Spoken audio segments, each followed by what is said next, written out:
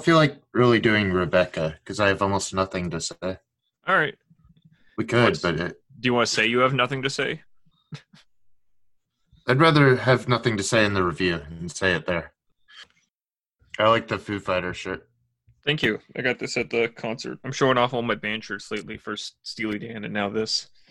I think you just do it to impress us, flipping between like Steely Dan, Foo Fighters. I'm going to pull out my Huey Lewis in the News shirt next. You have one of those? I do. I saw Huey Lewis in concert too a couple years back. How's that? I miss concerts. He was really good. I liked him a lot. I wish I could have seen him a lot closer. Ever since I've been to concerts like in the front row, I'm just like, I can't sit in the back ever again. There's too much great energy. I was literally right up against the stage when I saw Styx and REO Speedwagon together, and that was one of the most incredible nights of my life. I feel like Foo Fighters was one of the best like pure rock concerts I've ever seen. When I've seen them twice, they just like blew it off both times, and so much fun. I've seen them twice too. I remember the first time I saw them, I was really taken because at one point it was just right around when Tom Petty had died, and so they did a cover of Breakdown, which was really incredible. And that was awesome. The second time I saw him at Safeco Field, and that was a great show, but it was kind of ruined by a super drunk dude during one of the opening acts, and he was literally like going around butting up with everyone, and he was 100% trying to get with my fiance. He was hitting on her and getting really grabby and stuff, so I pushed him away, and then he kept trying to start a fight with me. Oh man, it pissed me off so bad for the rest of the fucking show. Like I had such a hard time enjoying it. One little thing could throw you off a whole performance and just ruin the whole mood and atmosphere of the evening. Yeah, I was really upset, but the show itself was still really great. I'll just have fonder memories of that first one. I think that was the last concert I went to. No, I guess the Steely Dan one was after that. Mm-hmm. I saw them with the Doobie Brothers with my mom. I've gone to a number of shows with my mom. Foo Fighters are like the main like heirs of like Van Halen, and like that pure fun 80s rock that's hard, and it's not complicated or pretentious in any way. It's just, God, this music's fucking fun. Yeah, well, I mean, Dave Grohl just has such a fantastic stage presence. Like, he's really there at the audience. Do you remember the tour he did where he fell off and he broke his leg, but he finished the rest of the tour by playing in like a wheelchair for the rest of the dates?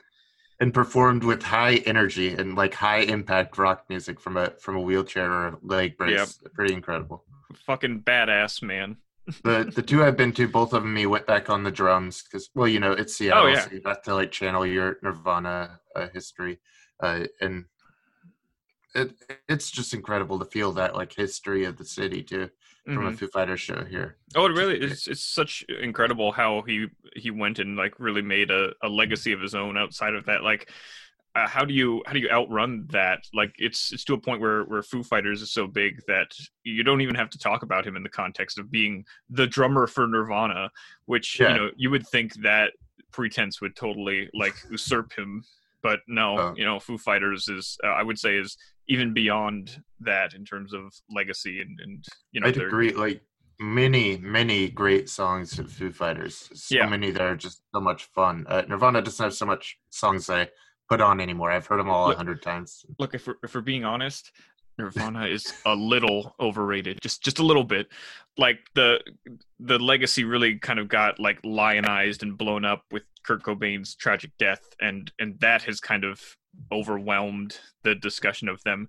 They are an incredible and formative grunge group, probably the one still in that regard. But to say that they're legacy matches that of something like with what Dave Grohl has done with Foo Fighters. It's not what they wanted, right? Like, it would have been better if they got what they wanted and they were just like a small jazz band for Seattle, just playing like small clubs, and that they really got consumed into pop punk, and that I feel like it tarnished something, and like the reputation of them being sold at Walmart now is a little bit like that's not what it felt like in the 90s here. That's not what Kirk wanted. Energy. Kirk so very much didn't, he very much did not want that. He hated the fame and all that. But I guess alternatively, then you see like Dave Grohl is all about that and totally leans into it as having the time of his fucking life. It's great. That's what you want from music anyway. Somehow Dave Grohl, like the members of Pearl Jam, have also endured just by being like the most fun, non-complicated rock band. They never got too precious to where they destroyed themselves, which is, we have like Alice in Chains, Blind Melon, Nirvana, maybe a dozen grunge bands. Soundgarden, can't forget Soundgarden. Mother of Bone, Soundgarden, just like a whole slew of the greatest bands of our history are, dead members. It's real sad. There's definitely a really sad legacy with that. A lot of those guys were only very recently. Yeah. Like in the 90s, you had like Andrew Wood and Lane Staley and just like all the great talent there. Guys I think are even better than Kurt Cobain. I feel like his legacy is way too big for his death. I mean, that's what happens, especially if it goes out and it gets inflated. Not to say that he was not amazing, incredible, deserving of the praise, a genius and a pioneer, but even like the greatest of the greats gets inflated and exaggerated, and we kind of use them to overlook the rest of the other equal pioneers of genres and such, great leaders. But I direct any of our listeners, just go listen to Mad Season, which is like the growth and the death of Seattle grunge. That's like the culmination of like Pearl Jam, Screaming Trees, Soundgarden, Alice in Chains, all in one band, and that's all you need. And then it ended there. But people like Dave Grohl were able to like bring it back and make it more fun again. Like he didn't like route it to a city. It was like the sound of the country's rock history. God, speaking of which, I know it doesn't get as much love as many of the other Foo Fighters albums, but the actual intent of Sonic Highways it's good. It's such because what it was is that they went and recorded in all the major music capitals of the country. They recorded one song specifically, and like all the songs were written with the ideas of Seattle and Chicago and New York and New Orleans in mind. I don't know if you ever saw the documentary they made of it as well, but it's incredible watching them go and like inhabit these spaces, do it. I remember during like their stay at the New Orleans area, they were like recording in this studio, and then like Dave Grohl would just like occasionally dip out and go across the street in Bourbon in the French Quarter to go get a beer in the middle of the day. Beautiful. Which is That's great. What you want. And I'm watching, I'm like, I've been there. I know that place. You've done the same. Well, should we start recording a show? Are we not a Foo Fighters podcast now? I thought we were. So we're a Foo Fighters podcast? Yeah, I guess that's the case. We'll just go. We'll dictate what we talk about by whatever band shirt I happen to be wearing each week. You've got like 5 of them, so we have a few topics to cover. I do. I've been to many concerts. It's one of my favorite things to do, or was anyway. Welcome back to the Foo Geeks, the Dave Grohl podcast. It doesn't quite have the same ring to it. No. I really like horror movies. I'm trying to be as creepy as possible. Just use your normal voice. I think people will find that creepy enough. Body horror. I like watching the bodies decay on screen. Delicious bodies. So much body horror. We have actually been watching a number of body horror. At least you have between all the Cronenberginess, which we'll get to later as well. But Possessor you mentioned last week, which still isn't here, I'm guessing. No new updates on Possessor release. No. So I have what do we have this week? What did I watch? I'm watching all the good horror movies, all the classics: Leprechaun, Paranormal Activity. I know everything about horror because I've seen like the 4 masterpieces. The Conjuring, one of them. I stopped there. Annabelle 3. Annabelle 3. Anyone? Annabelle comes home. Annabelle leaves home. Annabelle is adopted into a new home. Another great classic. So I've watched some body horror. Do you have any highlights? This year is always such fun. I just I sit back and watch lots of movies all the time. I feel like my productivity goes down the toilet in October just because all I care about is watching horror movies of all different kinds. But it gets me through the rest of the year. I have actually 7 articles I need to write the next 3 weeks. So Jesus. I'm just watching horror movies instead. I finally figured it out with Trauma. I think that's my victory of the month. Is I watched Toxic Avenger and I finally got it. I feel like I've found out why people watch Trauma, and I've become a disgusting splatter horror fan. I feel disgusted with myself, but also very proud. Welcome to the Church of Lloyd Kaufman.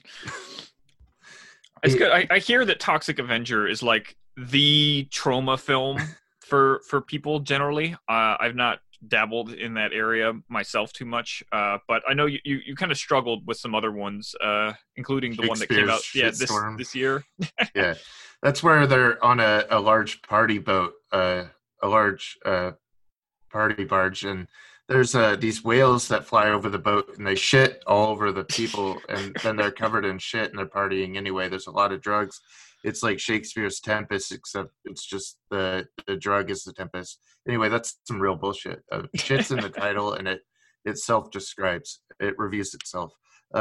There's what else was there? I watched what's the other one? The Class of Nukem High. That's where I started getting there. I thought I was halfway to the fandom, and I was like, I'm like halfway there. I think this is the best one they're going to make, but I think I'm out after this. So to find this one, to finally get Toxic Avenger and like explore their weird splattery superhero story, it's like exploitation of like a nerd at the classic high school. He's a janitor, and then he gets put in a tutu as he goes to meet a girl who's not interested in him. Then there's a toxic chemical spill, same as Class of Nukem High, and then he becomes infected. He becomes the guy, and he takes vengeance on all the bad guys in the town. I think I fell in love with it when he's like such a grotesque creature. He's just like murdering people left and right. And after one of the big murder scenes in a cafe, it's a Mexican taco shop, and there some dogs are killed. People's faces are put into blenders. A lot of splattery action. But then all the people made a shirt that said, I love the hero monster. And I'm like, this is cool. I want to be like part of this cult that loves this thing. Because people are just making a shirt with like this fucked up monster design on it. And I think it's adorable. I think that's what cult films are all about. Yeah, I'd say the Kaufman films, all the trauma stuff really has that kind of like familial aspect to the following, that everyone is like really in on it, and it's like a cult of brethren, so to speak, in that you're all like honed in on this specific silly ridiculous thing. And it is kind of like in the same way I would say like it feels to me like kind of like the John Waters following in the same way, that they're these loud, trashy, over the top, ridiculous things that everyone enjoys because of that, and because it's just a group of the same people making the the kind of movies that they find fun and entertaining to make, and everyone watching really can get in on that and enjoy the aspect of that process. I've only given it a 6 out of 10, but it's like my highest 6 possible. It's not like a gentlemanly 6. It's a 6. I want to fucking watch it at theater with a bunch of other deplorables like me. Look, I don't think anyone who watches the trauma films are going to be offended by you giving a middling rating for it. They know there's a ceiling of quality here. Like, that's not what people are in here for. Like, this is not, it's almost the point, right? This is not the height of filmmaking by any measure.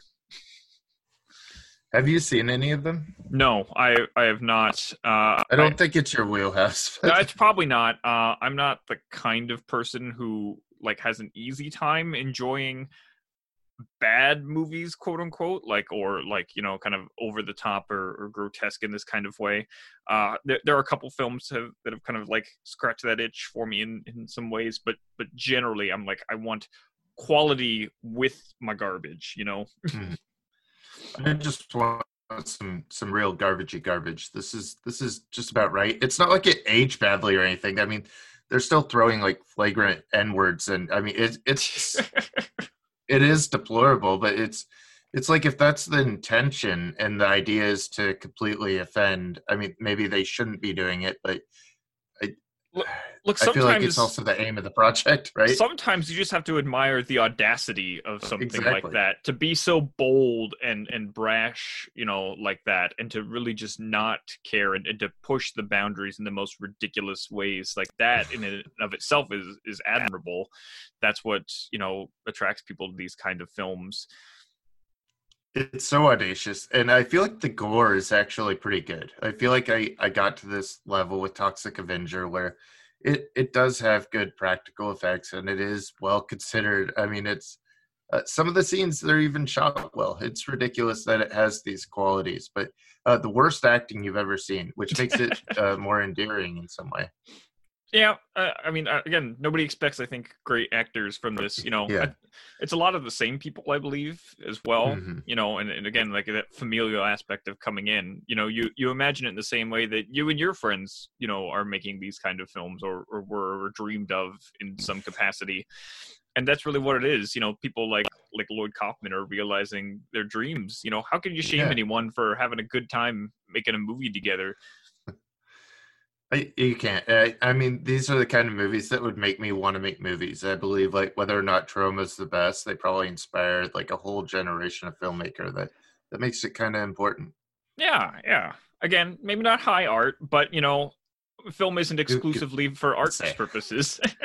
horror is never considered in the high art without the exceptions anyway. So it's like they're just playing into what genre is, I think, and I mean, splatter horror, especially anything with bodily functions, I think we look at as the lowest of lower arts, but I believe there's still qualities to it.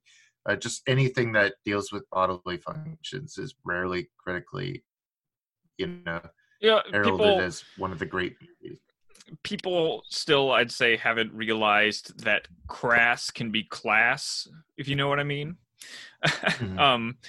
There are definitely cases, where it reaches that. Like, again, you could argue Troma is on the opposite end of the art scale from Cronenberg here, in that they're both Yes. attempting. They're using the same avenue, but getting to different places along the way. I would call some of Cronenberg's work certainly artful, Mm-hmm.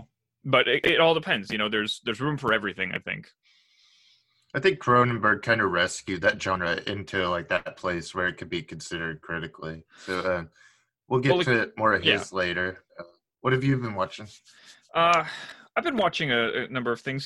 This year I tend to watch like a good mix of old and new stuff. Just last night I watched Psycho 2 with after having wanted to see it for a couple years from various points of recommendation of people saying it has no right to be as good as it is. And that's about the best way you can sum it up, because the idea of making a sequel to Psycho is about the most asinine and unearned thing you could possibly consider. Who wants that? Can you imagine like a sequel to Vertigo or something alternatively? It'd be dumb. Seems like the best you could do is like Gus Van Sant just like reshooting the whole thing. I mean, why would you do anything else? I mean, that's a whole other scenario, certainly. But yeah, what works with Psycho 2 is that they really take the concept of a continuation of the story and give it an earnestness, and like really explore that avenue truthfully. Like the whole plot of it is focused around the rehabilitation of Norman into society, and this idea of dealing with the mental trauma left over of the psychosis of mother haunting him, and people like rejecting him from society, and like this idea of trying to reintegrate back in and function as again a person. All the while there's a mystery element as more murders are happening in the town and around the area that seem to be linked to Mother and Norman, and there's like constant phone calls that are plaguing him with like that someone's like calling him as Mother and torturing him. Cool. Oh yeah, and it's interesting because all the time you don't know, is he still killing people? Is he still not rehabilitated? Is someone actually calling him? Is he just having these weird hallucinations and visions? And the whole while it's throws you all these series of red herrings and misdirects and suspicions about everyone, and it incorporates a lot of the visual motifs of the original film in meaningful ways. Like, you get like a recreation of the beginning of the shower sequence at one point, the famous overhead shot coming out of Mother's bedroom and stabbing the detective in the film. The peephole makes, common reoccurrences, and they never feel like cheap references. They feel like, important historical contextualizations onto this new narrative here, the continuation of that legacy. It feels really earned. And I would definitely recommend it just as a film objectively in and of itself.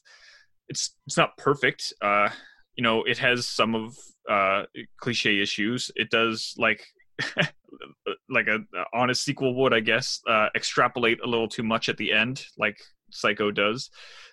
It's marred a bit by some cheap slasher tropes. Like the kills in this are just like ridiculous, and like they feel more like a Halloween sequel than they do a Psycho successor. There's one point where a character is stabbed through the mouth with the big kitchen knife, and it just looks ridiculous. And it's so out of place for this otherwise kind of like somber and psychologically focused mystery film. It doesn't feel like a cheap slasher until those kills happen, like, and they feel more like a product of the time and necessary of studio enforcement than they do earnest within the film. So they're a little jarring, and they take you out whenever they happen. And they definitely made me laugh because of just how jarring and out of place they were. It feels like such a hard thing to live up to. I feel like any Hitchcock's really hard to go and remake. Like, we were going to talk to Rebecca, but I'm just going to do that review. I mean, why would you make something that Hitchcock has? Like, even those directors are like, yeah, we just tried not to do it. I mean, you have to avoid it in a case like this. Exactly. Where Psycho is literally playing off of the predecessor here. It kind of has to be in conversation with the first film, and it does a terrific job of that while building off of Norman's character. I think in a fantastic way. It's definitely worth recommending to anyone who has interest in it. It's a great mystery film in and of itself. While still, preserving the legacy. I don't know so much about the other sequels. I don't know if I'll touch those, but I have, I had enough recommendations for this next one, and I was excited to get to it, and it turned out to live up to those expectations that were set.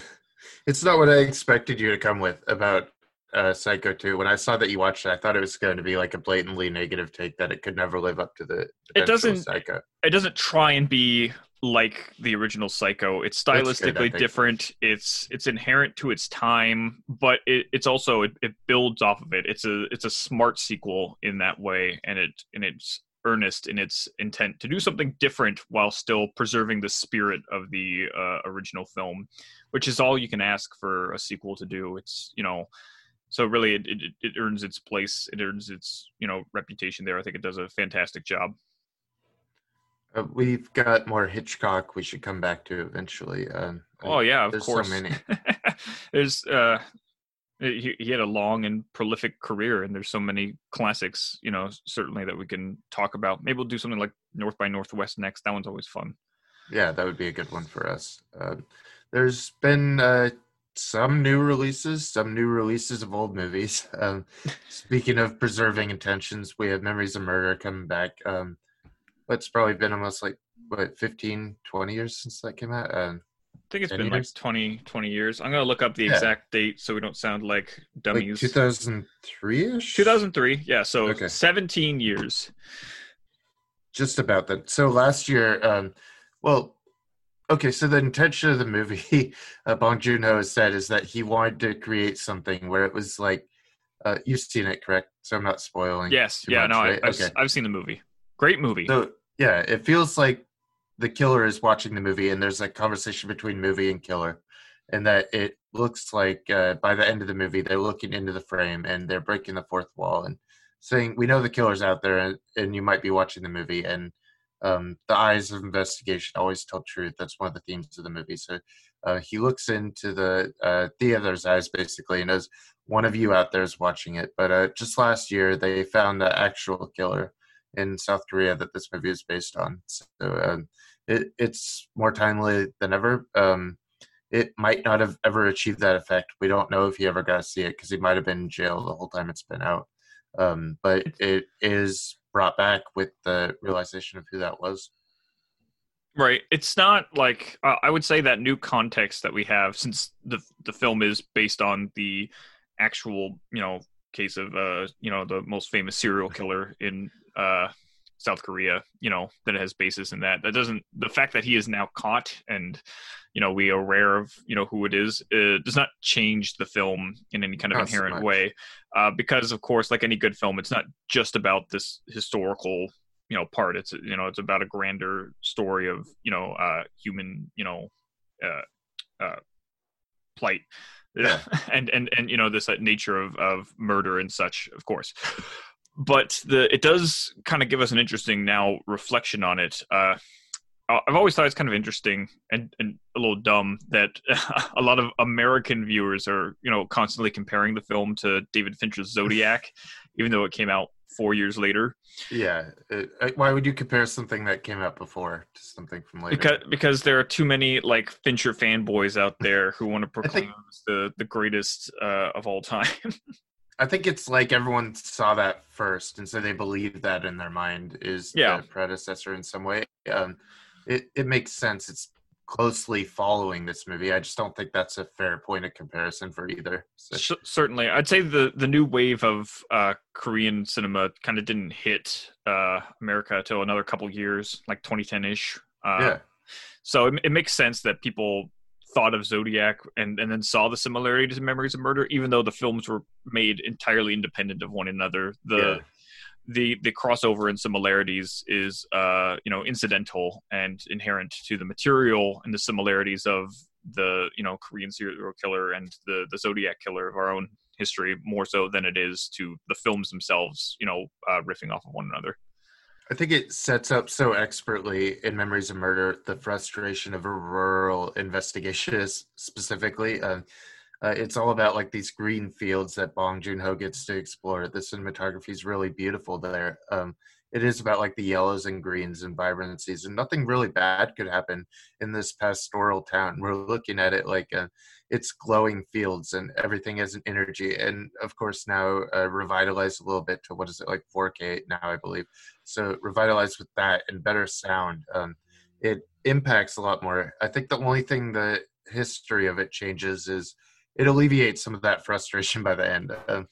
You feel like you're sitting with the movie for like 2.5 hours or whatever, and then it ends and we don't know. Just to know that something was done and someone was found regarding this case. Such a brutal case too. Just the way they put like the girls' panties over their head after sexual assaults and leave like a pretty young dead thing down like in the most green, beautiful thing. Like the contrast of that scenario still stand out. There's a lot of aesthetic value. I just like this a whole lot still. It's a fantastic film, and the new restoration, sounds like it's very exciting, especially as people are even kind of more revisiting Bong Joon-ho's filmography ever since his Oscar win earlier this year with Parasite, and really upholding his filmography is even greater. And I would say Memories of Murder, from the ones I've seen thus far, is definitely up there. One of the best. Certainly putting it on the level of something like Parasite. I like it even better than Zodiac for sure, if we're going to continue that comparison. Sure. I think it might be a bit better. Sorry, Fincher fans. I took a first date in high school to Zodiac. It might be the most awkward date I've ever planned. All I think about like, is that scene where there's that couple and the first murder scene. Yeah, that seems very awkward. I was such a dumb high schooler. I was like smoking a cigar in my car. I was like, why would women be attracted to someone who's like smoking a cigar in their car, driving them to a murder movie? It's just a little bit strange. I know it probably wasn't the case, but I can't help but imagine like using it, you having a giant like gangster cigar out of your mouth, like Al Capone or something. Kind of. It was a nice cigar, but I was different in high school. A very strange date anyway. I don't know why you would go to that as a first date either. I don't think I even told her till we got there. I just said, I'm taking you to the movies. We'll see. I don't know. I guess there are worse first dates you could go on. I don't think people generally think about what it is. Like they're not planning Yeah. like what the film that will get them the most tail will be when they, are going to the movie theater. Your options are your options, and you just got to pick.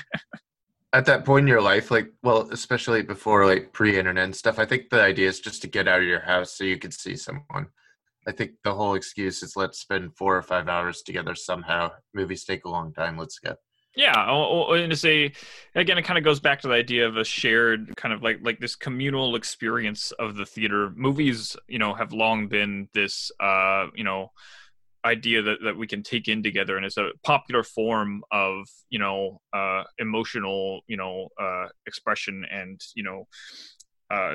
back and forth, as with any kind of art form. Like I imagine before that, a date to a museum is comparable in the same kind of sense, sure. But it's a bit more of a, it's a more populous medium here, and has been for a long time. The idea that it's just there for like kind of, a dark room to neck in is, I think is largely part of it. well, I was going to say, exaggerated. I think people do go to the movies together to share it because it is this, cultural, exchange that we have with it. And I would say the most predominant one, more than anything, it's something that everyone can universally partake in and have, opinions on, because it is a form of entertainment as much as it is, expression. If you're in high school now, don't smoke a cigar in your car while you're picking up a girl, though. It's when her doctor father comes out to the car and you have the cigar trying to stuff it out. Cigars smell strongly. Yeah, more than most other smoking apparatuses. Are we going to go back to? I'm surprised you're not vaping again this week. No vape guy right now. Have you moved on to cigars again? Is that what it is this week? I started methamphetamine instead. A quick progression, but here we are. Oh, you're going to be bouncing off the walls later in the show. Speaking of meth, no. So I watched David Byrne's American Utopia. Fucking fantastic. I imagine that's more of a cocaine kind of film. Yeah, that would be more appropriate, I believe. How was it? I read your review this morning, and it sounded like such a kind of like revelatory, breath of fresh air kind of, entrance into the scene today. It takes a pretty big guy to admit when he's emotional, and I'm a pretty big guy. So that was like the heaviest emotional experience of my year so far. I was like sobbing in 5 or 6 parts. That he takes the context of his own work, and then he extrapolates that context. And the idea is to get an inclusive marching band. So he plays into like the Pan-African rhythms of his old music and some of the multicultural world music that influences some of the great talking heads. But he also like gives that in a format that fits the modern day. Directed by Spike Lee. It has he does a lot more than Jonathan Demme did with like Stop Making Sense. Like he goes for the overhead shots, and he goes for some very detailed shots. He's able to key into specific details on the stage. It's never just David Byrne this time. I mean, there's even points where he says like, I too have to change. And then he does Janelle Monáe's Hell You Tom About, which is like the big rallying song since Ferguson. I mean, that's incredible. Everyone's yelling, say their name. And it's such a beautiful moment of catharsis, the best I've experienced this year. The only problem is it's not as good of an album as Stop Making Sense. So that might be the best concert album there ever was. So, it's really hard to live up to that. But the filmmaking is a little bit better sometimes. The performance is like a blank canvas of a stage. And it really cues into something else that Stop Making Sense doesn't, which is David Byrne's participation with the audience, that it is a conversation between audience and musician, which is special in itself. And, oh, man, I was sobbing. That sounds wonderful, especially the social relevance of it. It seems particularly poignant, and to have someone like Spike Lee kind of behind the camera there also helps reinforce that idea, since he is such a vocal proponent of the issues going on in today, and particularly blending that with the Pan-African style. It seems like Byrne is really tapping into the voice of today. and joining in and being a proper ally more than anything here, it's great. Which is It's wonderful not, to see, because yeah.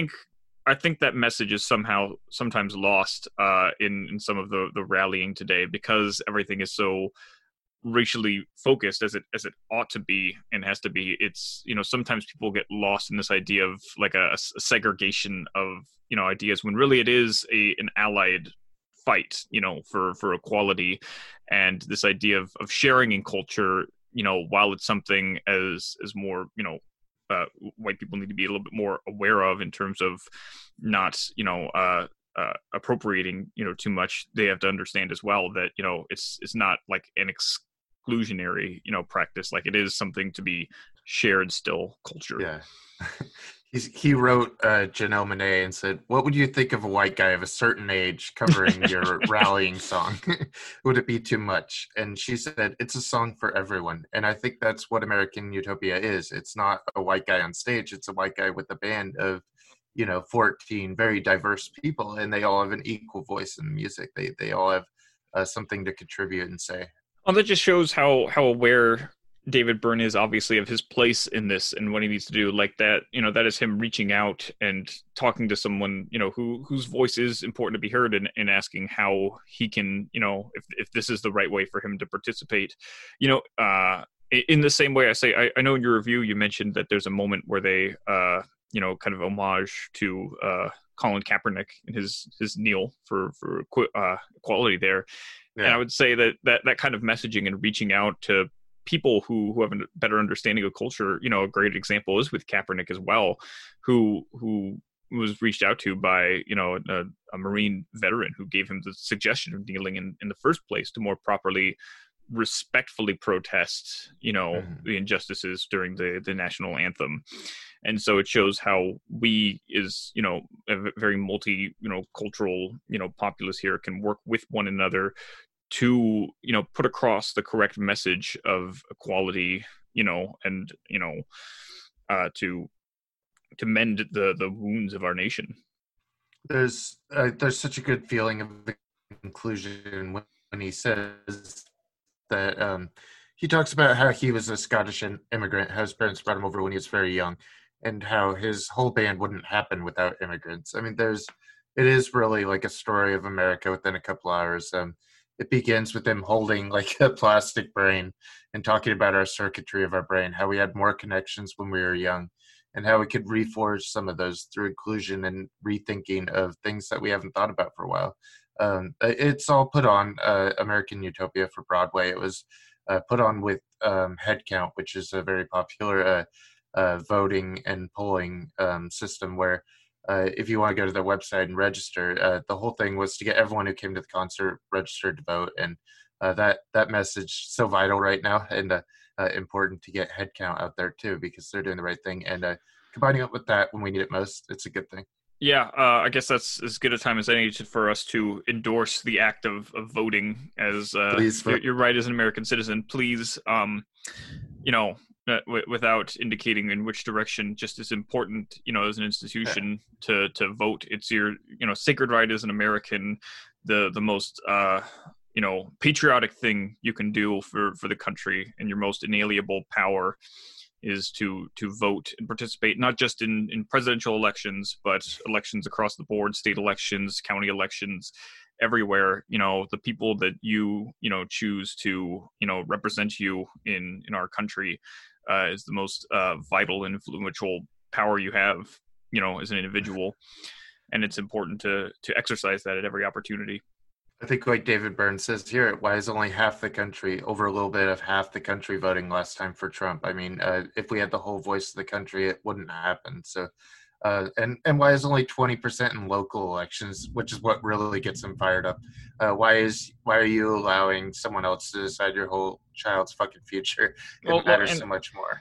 And really, for a lot of those people, especially even on the other side here, a lot of the more small government, side of people, conservative minds, the local elections are really what matters even more than the presidential ones. They're the ones that's going to have, power over what's going to happen in your daily life, in your community. And eventually they'll work their way up into the larger census too, in the state and then the federal government as well. The people you elect today to represent you in the small sense are going to be the people in 10, 20 years who represent you federally. Trump may hurt us the most and annoy us the most on Twitter, but obviously our local elections are so vital and can't be ignored. It's important, of course, to acknowledge that, if you dislike Trump, he's a symptom of a greater system and, so much more going on. He wasn't put there by the people inherently. He was bolstered by a party, a number of individuals who pushed him into the mainstream along with the voice of the people. It's a complex system that has multiple moving parts and contributors, and you as an individual are as much an important part of it as anyone else.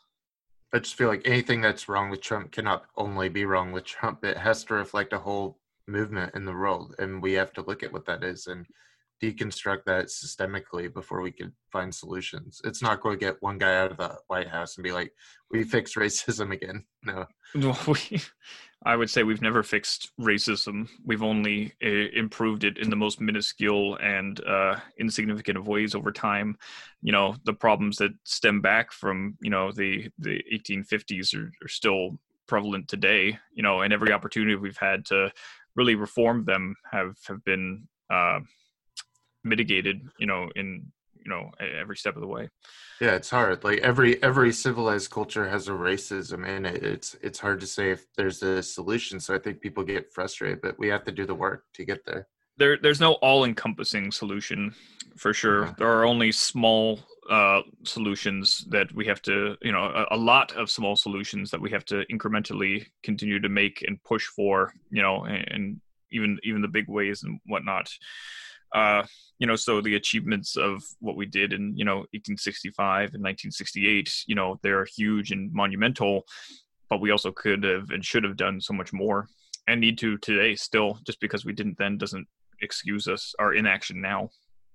I think it's so vital for us to have people like David Byrne coming up with a platform like this to broadcast it on HBO Max. It's a big thing. Hopefully everyone appreciates it. I don't know how far-reaching David Byrne will be for the populace. Or HBO Max, honestly. Yeah, and such a certain and questionable political message. It sounds like that the film proposes might be alienating for people who choose to be ignorant of some of the racial issues still ongoing today. But it's an important one, I think, nonetheless, and it sounds very wonderful. And the people who are ignorant to David Byrne's greatness will probably be ignorant anyway here, afterwards. Come on, how are you not a huge fan of Talking Heads by this point? I mean, if you're, whatever party you are, the musicians you like don't like the right wing. So let's be honest. All the messaging of the music, it's like Paul Ryan saying Rage Against the Machines is his favorite band. They can't escape what they dislike. We have to make sure of that too. Is that the point where irony died for the United States? I don't know. Either that or we've always lived in irony, and it's always been an ironic country.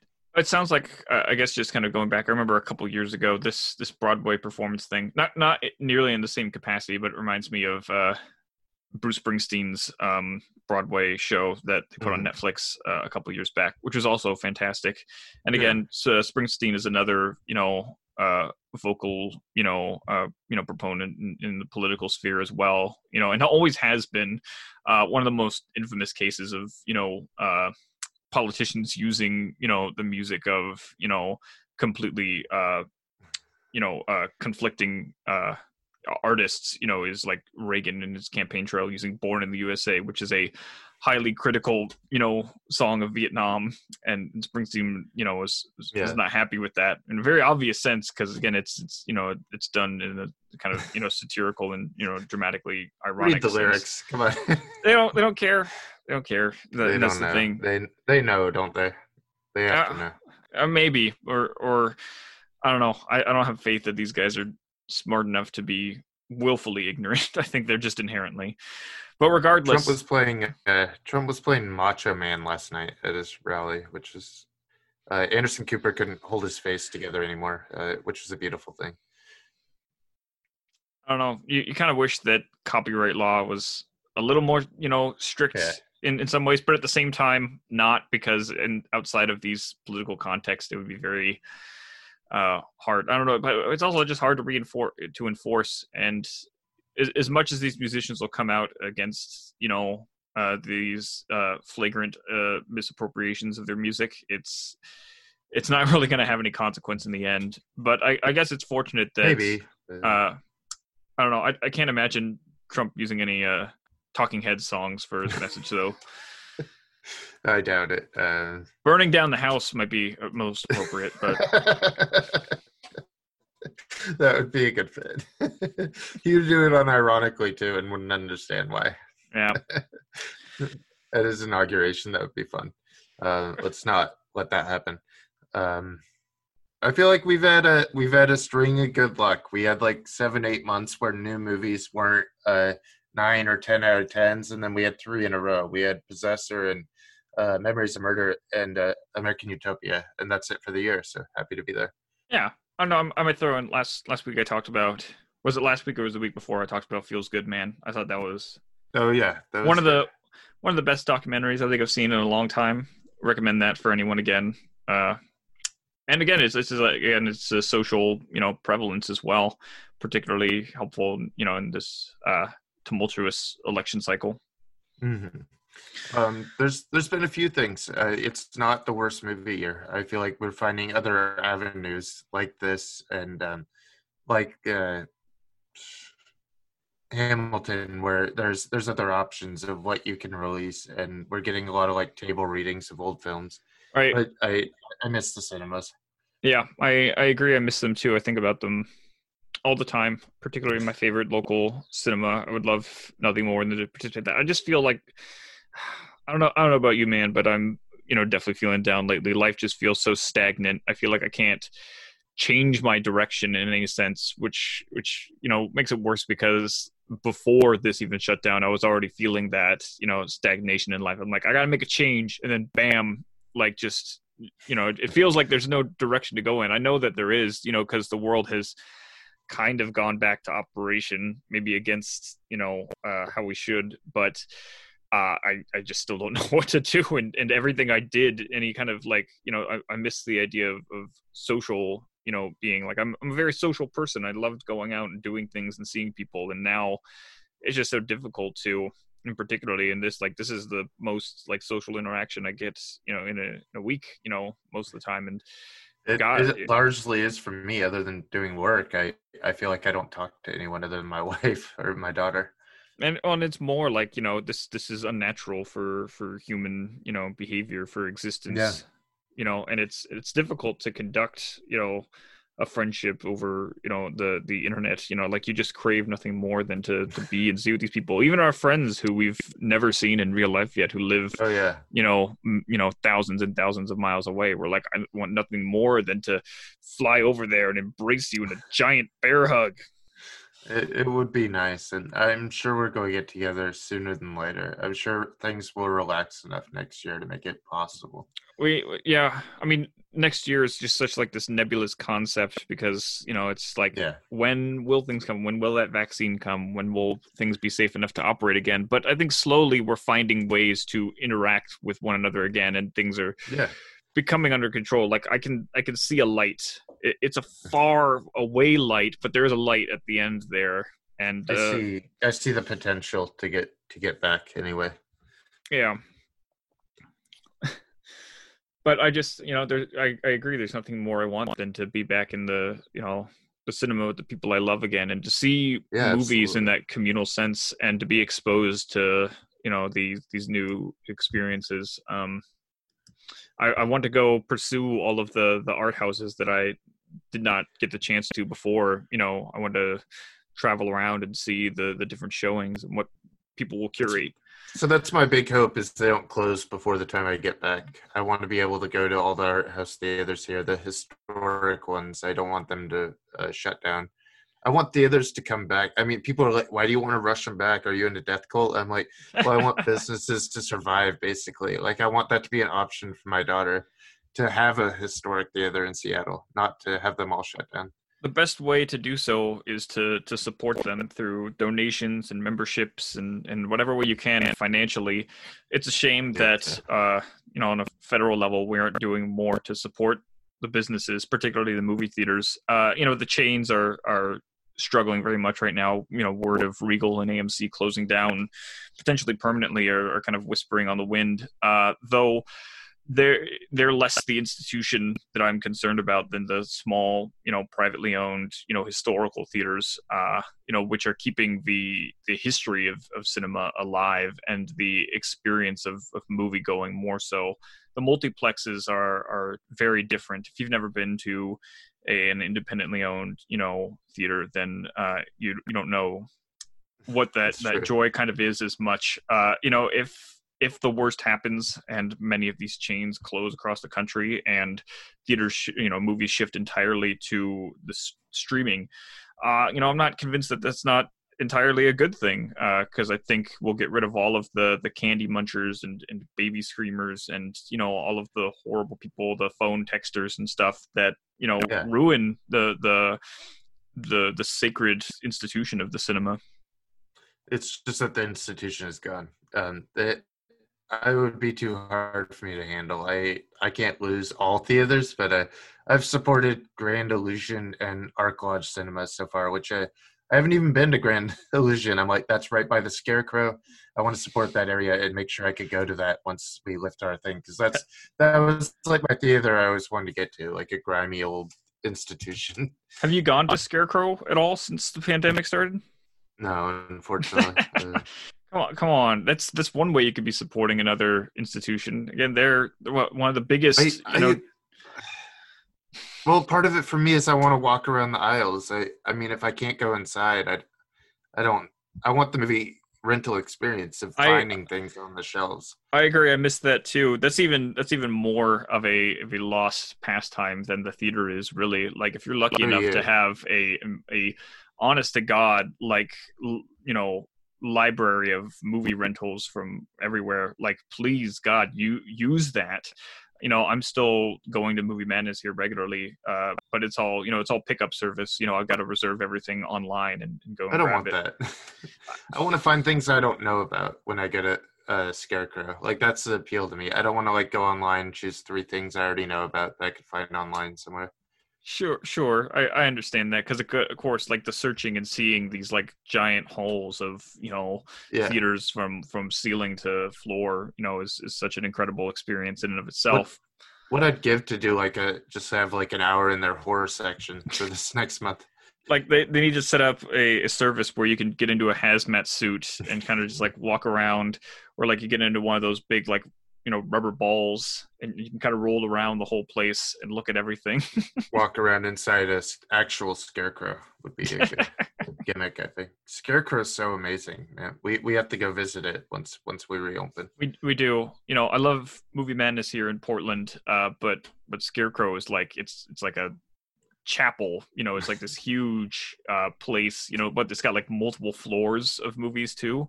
Yeah, it's ridiculous. Floors, and it winds around the whole building on both sides. And they say it's the largest archival collection of physical movie media. So it's huge. Yeah. So if you got any of those near you, please seek out and support them, because they are I say as vital an institution to the preservation of film history, as anything else out there. Yeah, and for us, we have Grand Illusion, Arc Lodge, and Hollywood theaters are, I think, the ones that we locally support the most often. How many times someone should go through the podcast archives here and list off how many times I've mentioned the Hollywood theater, because I'm a slave to them. I love them. Every few episodes. So that's a good one to support as well, if you feel like donating to Portland institution as well. Yeah. And just anywhere near you as well, look at your local art house theaters and support them in any way you can. I'm sure like they have membership services or merchandise. I have a Hollywood theater glass that I drink out of every day. I look at it. I use it for all of my beverages. You can tell how desperate we're getting. Email your senators and ask them to support theaters. Do whatever you can. Speaking of insect politicians. That was smooth. I thought we were going to use that transition point earlier when we got into politics, but I wrapped it around smartly. Yes, we're talking about the most insect politician-y film out there, The Fly, which actually was inspired from an insect politician this last week, if I recall correctly. It's true. Apropos of nothing, though, we're doing this anyway. Like we don't want it just to be because Pence was visited by a fly. Of course, we're not only going to talk about that, but it makes it so comical. No, it was really funny. I didn't actually watch that debate, but the fact that was the big takeaway, I kind of missed when, that something so innocuous and ridiculous could derail an entire, political discussion. Anyway, but it was the inciting incident for you to watch The Fly, which you apparently hadn't done before. Not in full. I've seen bits and pieces. Of course, you've seen like the pictures and some clips that are pretty formidable to body horror, especially. I really haven't gone on a huge Cronenberg journey before this year, so I've seen some of the mainline stuff. I've seen a few oddities, but to get to some of these main pictures, I think this is pretty formative watch. Probably going to be the best of the month. I loved it right away. I fell for it immediately. There's nothing I really have against it. I mean, it's really hard to beat. I'm impressed with it constantly because I would argue that it's the most commercial of Cronenberg's kind of main body horror films. Stuff like Scanners or Videodrome or Existenz are a lot more kind of like experimental and a little more like narratively offbeat. This one, The Fly, is very easy to get behind, very kind of like relatable love, like romance plot, kind of clear direction throughout, and has like the biggest star appeal, I think, between Jeff Goldblum and Gina Davis at the time, and was also like the most nominal studio project I think he had.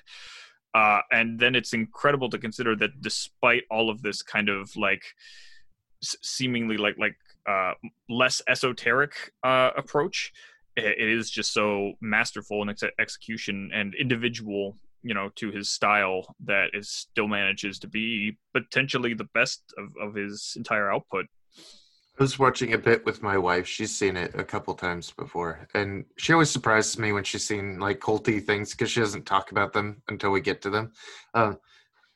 She said something interesting that the first time she saw it, she thought it was a romantic comedy for the first hour, which makes total sense to me. Like the thing that makes The Fly so watchable, and not just horror movie, like it's a good rom-com. Like you see like layers that would come out in like sexualized videotape here with like the videotaping and like the intrinsic like quality of film and filmmaking. Like there are ideas here, and Gina Davis kind of adds a template for like animate Bell too. So there's like a certain kind of American sweetheartness to it as well, and it is a sweet movie for a part of the runtime.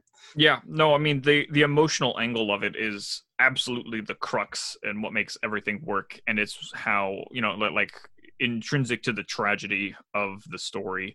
And Gina Davis, I think, is like the main proponent of that. Her performance is so incredible and, enrapturing, especially towards the end, once things really kind of go off the rails. Like she's just so devoted to the total like emotional destruction of this, relationship and the tragedy of it inherent there. But the chemistry that she shares with Jeff Goldblum and the real like budding relationship that they display on screen is incredible.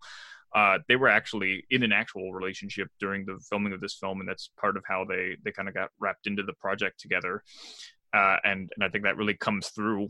And you see the development of that. Jeff Goldblum is really great as this offbeat, like semi-attractive but still gawkish, nerdy guy, who doesn't know how to interact. I love how the film just like comes right away with it. Like, there's no pretense to it. There's no setup, anything. It's just the first scene is him interacting with Gina Davis and telling her about his experiment. Like, bam, we're just in it. No, we don't need any bullshit setup there.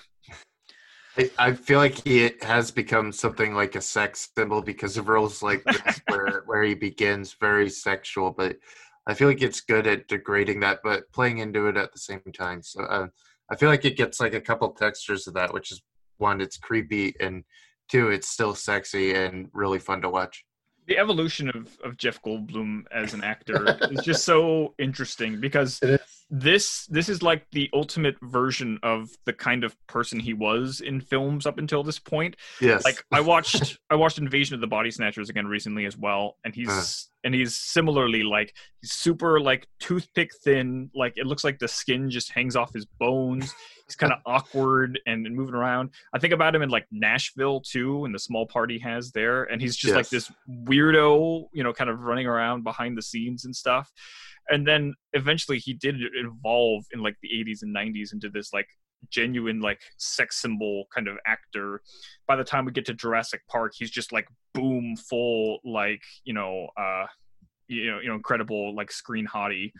And now he's like modern day Jeff Goldblum is this really, like, bizarre, like, flamboyant hipster, grandpa almost, and he's really incredible to see. Like, I love just he's really stayed cool somehow. Like, despite like the projects he's taken, he also does some weird fucking experimental stuff, and he stayed cool. And you love seeing him pop up. I mean, he's just as funny as he's ever been, in, like, Wes Anderson films, or, like, the small role he had in the Marvel movies and Thor.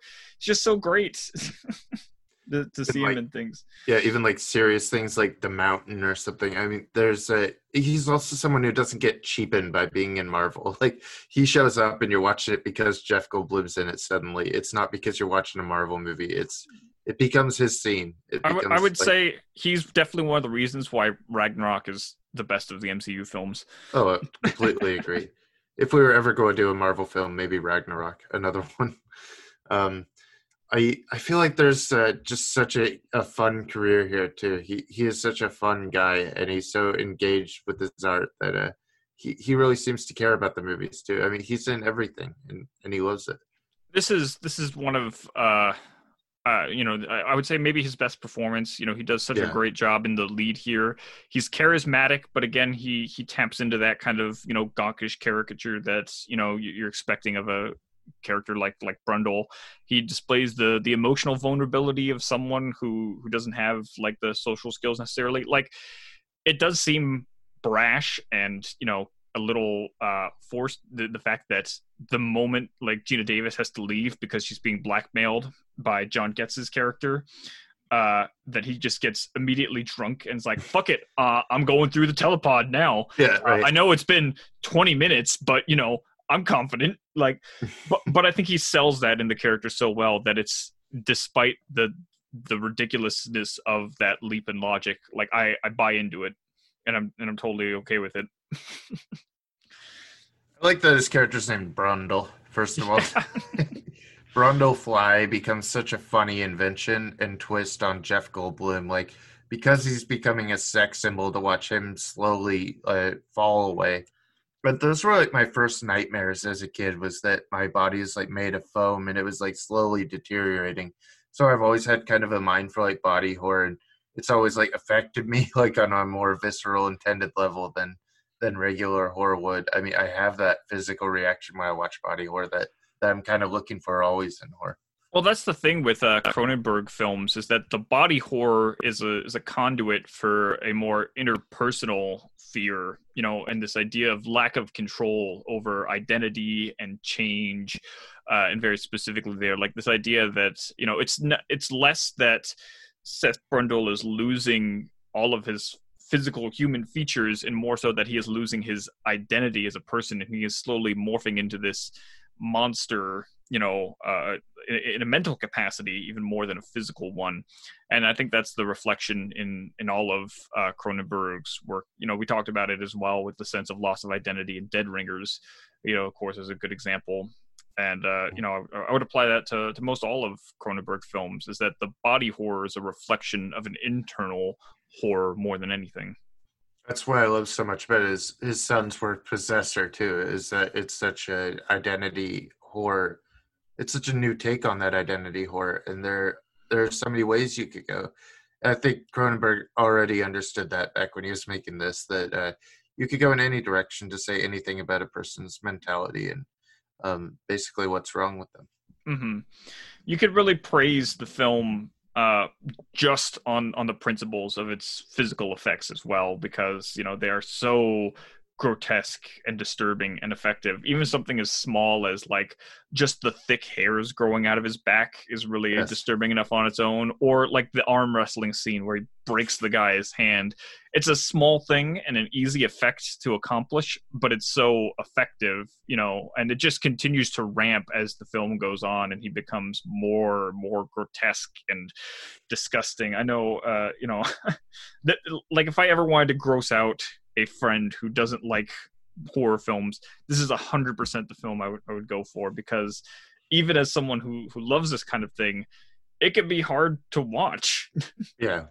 I think about, like, our friend Will probably puking buckets while he watched. Oh yeah, he's disgusted. But again, like, the visceral reaction to it, you have to compliment more than feel like turned away by. Like, I think even if you find this to be the most repulsive thing on the planet, you will undoubtedly be impressed by how effective it is and how it ties that in with the themes of the story. It's not like the guy's just breaking his hand either. It's like he pushes his hand all the way back. It's not like his hand just basically breaks. It's like you see like the ligaments and shit popping out, and he's doing it like for this like skeezy bet to take this girl home. Like there's ugly subtext underneath it, and it all feels bad in a good way. And it's that great moment, like that's really where the story starts to turn for Goldblum's character there, and that he's just so emanating with energy now with it, which he doesn't realize is like a bad effect of it, and this idea of becoming like so scatterbrained, like a fly is almost, and that so singularly focused, right? Oh, and this idea that he doesn't even pay attention to the fact that he's like destroyed this guy's arm. He's just like, I win, I'm out of here with this girl. It's time to go to the teleporter. Have you seen the 50s Fly? I have to imagine it's very different. From what I understand, it's very different of the film. Like this, so I would say that this version of The Fly is part of this trilogy that we all kind of regard as fantastic body horror remakes of 1950s sci-fi films in the same vein as The Thing and Body Snatchers and like The Blob. And I have seen all of those original ones except for The Fly. Like I just got to The Thing from Another World as well, the Howard Hawks film this year. I did the original Body Snatchers last year as well, so maybe I'll do The Fly next year. Sounds good. Have you seen the sequels to this, by the way? No. Neither of us. We did our reading this time. Yeah, again, it's one of those where, unlike something like Psycho, where I was promised by people that there was value in the sequel, I have not heard good things about The Fly 2. The one thing I know about it is it's directed by the guy who did the effects for this film. So much of like the grotesque, practical stuff is maintained, and it doubles down on some of that stuff I've heard. But that's all I've heard that's good. I don't know, sometimes that works out. I'm more inclined to think that like one example I know that I tried is that the famous special effects guru Stan Winston, who did so much of the puppet work for like Aliens and Jurassic Park, directed Pumpkinhead, and I thought that film was terrible. So okay, fun for me just for the Pumpkinhead of it all, but I feel like that might be it. Yeah, I mean, it's a well-designed creature, but bad film. That's it. Yeah, absolutely.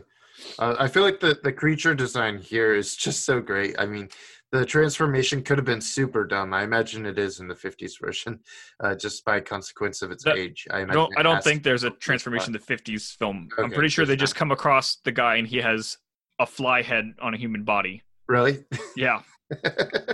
Okay, I imagine it's hokey as fuck anyway, just because it's 50s and it probably like the sci-fi was from that era.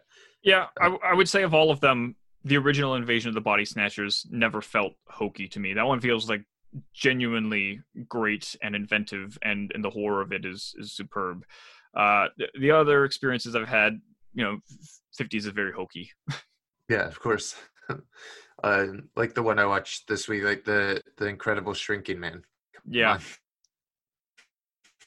Yeah, I mean, it's got its like technical merits, but yeah, it's all concept. Yeah, absolutely.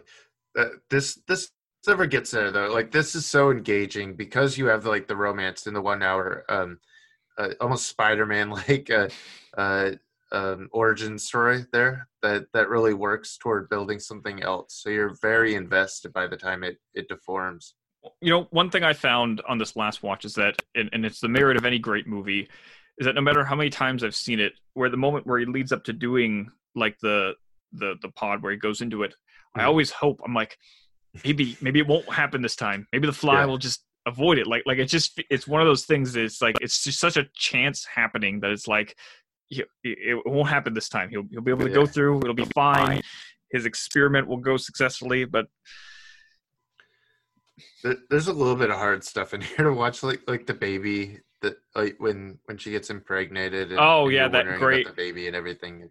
There's a funny story, but I don't know if you know, but Cronenberg is actually, he has a cameo there. He's the guy delivering the maggot baby that comes out. And the reason I think I noticed, yes. The reason he did that is that when he met Martin Scorsese for the first time, Scorsese told him that he looked like a Beverly Hills plastic surgeon.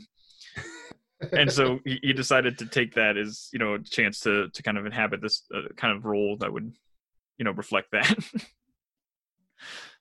But yeah, that's such a terrifying nightmare sequence, and I think it's so incredibly done well. And this idea, like, then it has this commentary about the urgency of a woman's agency over her body. Then she wants to, eject this potentially malformed baby immediately.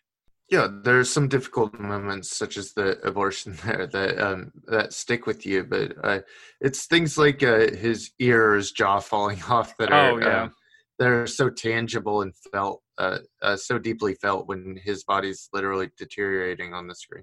It starts with like the fingernails coming off, and that's a sensation that I think everyone can relate to. And again, it's that same sense of like going back to talking about one of my favorite horror films, like the decision in making Misery to do the foot break instead of chopping off. It's just such a more tangible concept for people to get behind. So the pain of it feels so much more real.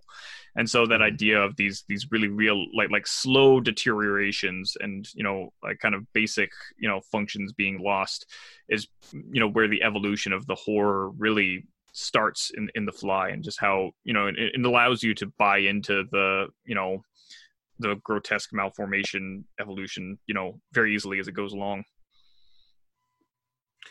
I feel like he's just so good at establishing that, and we get to really feel all the impact of his descent into flydom. I like how he becomes the Fly. It feels, I don't know if believable is the right word, but it's fun the way that he transforms, and you want to believe in it for the sake of the movie. Well, because it's done in such this incremental fashion, and it starts with coarse hairs popping up and his skin becoming blotchier, and more so, like you can, like you're kind of brought into this a lot more of the evolution there, to a point where once he does transform into this giant grotesque space bug at the end, you still see the person that kind of inhabited that carcass. Yeah, it lifts itself through like these genre tendencies to get to like a very fun conclusion. I mean, I love where it gets to. It feels like a really perfect 80s movie. I don't have so many complaints. Among body horror, it must be the best or one of the best ones. I haven't fully explored the genre, but I imagine this is one of the peaks. It feels like it to me, particularly because it maintains that tragic kind of like Greek tragic kind of storyline throughout, all the way up into the end, when he makes that kind of final choice as the fusion of the space bug and pod, and he lifts the gun up to his head to just say, finish it. It's that perfect tragic end to it, and it really hammers home that emotional, hammer. Yeah. Absolutely. I'm really glad we got to it. I loved his son's movie. Now I want to explore more Cronenberg. I know we talked about Videodrome a few times, which I still feel like we could do next year. Yeah, or at least if I hope you can get to it this year, and if you do, let's mention it in the discussion, just in like the Halloween discussion. Well, thanks, Calvin, for getting together with me to talk about this one. This was a fantastic discussion, fantastic movie, and just elated to be here every week with you. Yeah, I'm really grateful we get this time because, like we say, it's it's my best chance to socialize today. So I always really treasure our friendship and our meetings. So thank you, David. Thank you, Calvin. Looking forward to next week. I got plenty of time.